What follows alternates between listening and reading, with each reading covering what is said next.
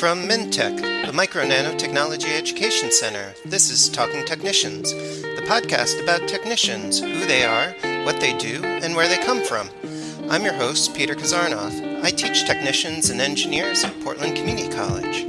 Each episode, you'll meet a working technician and hear their story.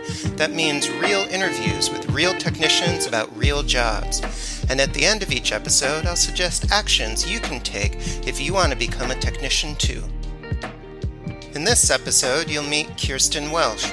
Kirsten is a technician at Lawrence Livermore National Lab. Kirsten, welcome to Talking Technicians. Thank you. So tell me a little bit about yourself. Where do you live? I live here in Livermore, California. My name's Kirsten Welcher, and I've lived here for 2 years now in Livermore. And what's something that people might not know about Livermore, California? I've never been there. So something people might not know is that our fire department has the Centennial Light. It's the world's longest lasting light bulb and has been on since 1901. That is amazing. Do you know what it's made out of? How is that possible that one light bulb has been on since 1901? So from what I've read, it's mostly on all of the time. There's been instances where it's been turned off. I know, I can't speak for them, but I do know during these latest fires, there's been rolling blackouts. So they've had to cut the power in some parts of the town. So I can't say it's been on during these last couple months, but for the most part, it is on. Mm-hmm. Have you ever seen it or touched it? I have seen it. That's so neat. I haven't heard before that there was one light bulb that's been on since 1901. That is amazing. So Kirsten, where do you work and what's your job title? What do you do? So I work at Lawrence Livermore National Laboratory at their National Ignition Facility, and I am an electronics technologist. So I am currently on the maintenance side of the week, and I am a beam control operator. So most of my day is spent in the control room, which is modeled after NASA's control room in Houston, Texas. So if you can think of a bunch of desks and people behind them all looking at a screen, that's kind of what it's like modeled after. We don't have headsets, but we do have radios, and it's definitely a cool experience. So tell me a little bit more about the National Ignition Facility. That sounds incredibly dangerous. What is it? So the goal of the National Ignition Facility is to create fusion energy, which is what the sun runs off of. So we're trying to create a mini sun in our target chamber. And how we do this is we point 192 beams onto a small hull rum, which is a target that's roughly the size of a pencil eraser. And what a lot of people don't know is that we create fusion every time with every shot, but we just don't get ignition every time, which is why it's called the National Ignition Facility. That is amazing. So there are 192 lasers that are pointing at something the size of a pencil eraser? Correct. Wow. What's the pencil eraser made out of? Well, it depends. So we don't always try to do national ignition shots. We do various experiments because we have a very unique setup in our target chamber, and there's a lot of different target types actually, depending on the shot. Like we have like a gold sphere kind of target, which is tricky to align given that it reflects light and it's not always the easiest on our cameras to pick up. And when you say shot, what do you mean by shot? What is a shot at the National Ignition Facility? So shots are on the A side of the week, which is where we do our experiments. So when I say a shot, I mean an experiment where we are either sending light to the target chamber. And I should be tricky when I should word this better, because there we have different kinds of shots. Not all of our shots go to the target chamber. How long does a shot last? How long are those 192 lasers on for? Oh boy, that really depends. If the experiment is not that difficult, we can do like 2 in a day, but the longest ones are the arc shots, which take the whole entire shift and maybe more, which is a 12-hour shot cycle, just because there's so many steps that go into it. And you said that you work on the maintenance side of the week. So what does that mean? What do you maintain? So the maintenance side of the week, we do have our weekly maintenance, which is pretty easy. It's not that difficult, but it's just things that need to be done to make sure that all of our devices are working correctly. And with the maintenance side, there's also days where, like there's a monthly thing that you have to do, which is nice. On the maintenance side, you can get experience with different procedures that you wouldn't normally see on a weekly basis. And do you work by yourself or do you work in a team? I work in a team. So usually it is 2 people on shift. Fridays and Saturdays, it is a coworker and myself. And now we are having, and when I say that, I mean just in our little console group in Beam Control. But now we have new hires coming in. So we are working together in training with them and getting them up to speed. Wow. So when new people come on, about how much could a starting technician expect to make?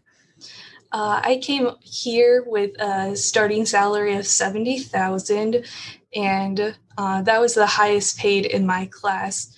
The median of if you're you're staying in the Midwest or you're going off to the East Coast, that's going to be about $50,000 to $65,000. I am paid more just to compensate, I would say, with the high cost of living out here. And do you remember what it felt like your first day of work, your first day being a technician?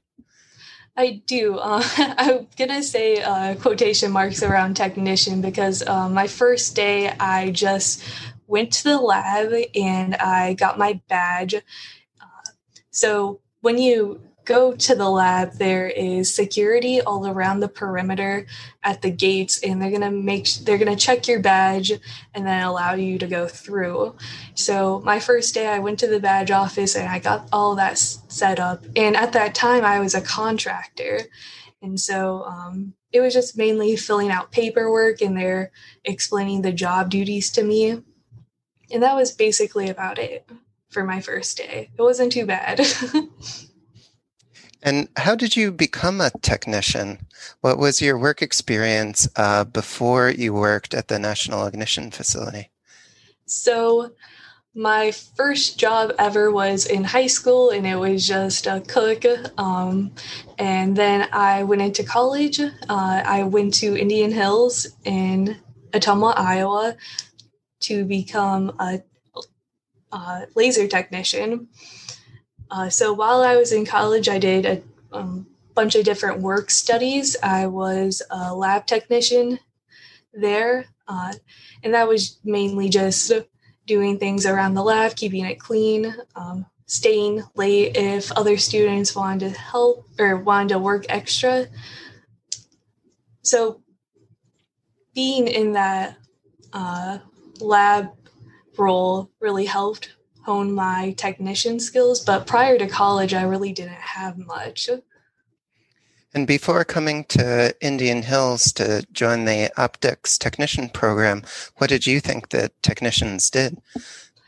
Oh, I mostly thought pharmacy technicians or Indian Hills also has an X-ray technician. I thought it was mostly just hospital work. I never really thought about it too much. Mm-hmm. Mm-hmm. And what was the most difficult part of going through that program? There was a lot of challenges. I would say starting off, I was pretty intimidated by a lot of the guys in my class until I got to know them, of course. I had not a lot of experience with electronics. I had like basic formula experience, but putting together, schematics was a little bit confusing to me because just the diagram is not exactly what you're physically going to wire together. But luckily, I got some people to help me, and that really made it better. What advice would you give other students if they were starting a technician program just like you did? I would say if you have any problems, you should definitely talk to your professor when you have a problem. Because sometimes I would just sit there trying to figure it out myself, and that's okay for the first like 10 to 20 minutes, but it's not going to help you at 30 minutes. You should really get some help if you're struggling. And also professors are that's their job. They want to help. They want to teach you. So if you have any problems, you should definitely ask. Great. Other than that, just go through it. It's definitely worth it in the end. So what's something unexpected about being a technician that you only learned after you started working? So this really goes into my work, but something that comes up a lot is two things, and we say trust but verify. So if a coworker tells you a task is complete, you should trust them, but verify by double checking. It never hurts to make sure that the work is done correctly. And another thing that comes up is deadline pressure. The facility always wants to be the most efficient, so it can be stressful when you're behind. But it's important to take it slow, because if you rush things and mess it up, that's more time lost. So you have to do it right the first time. And that's something just important to remember. So Kirsten, thanks so much for chatting with me. Do you have any final call to action? If someone out there is interested in being a technician like you, what should they do? I would say you can always tour a place. If you're from Iowa, there's certainly Indian Hills, and they have dates where you can come in and see what the class would be like. That was certainly helpful for me. That's why I went to Indian Hills in the first place. I had gone to those career days, so to speak. But if you're not from Iowa, there's other states too, of course. I work with people from North Carolina and Texas, and there's even a certificate program out here in the Bay Area. So I'd say do some searching, and once you find a place, maybe tour it, see, and get a feel for it, if that's really, right for you. That's great advice. So Kirsten, thank you very much for being on Talking Technicians. I really appreciate it, and I loved hearing about the work that you do. Thank you. I had a great time. Talking Technicians is produced by Mintech, the Micro Nanotechnology Education Center, through financial support from the National Science Foundation's Advanced Technological Education Grant Program. Opinions expressed on this podcast do not necessarily represent those of the National Science Foundation. Join the conversation. If you are a working technician or know someone who is, reach out to us at info@talkingtechnicians.org. We are always looking out for great guests to share more stories with you.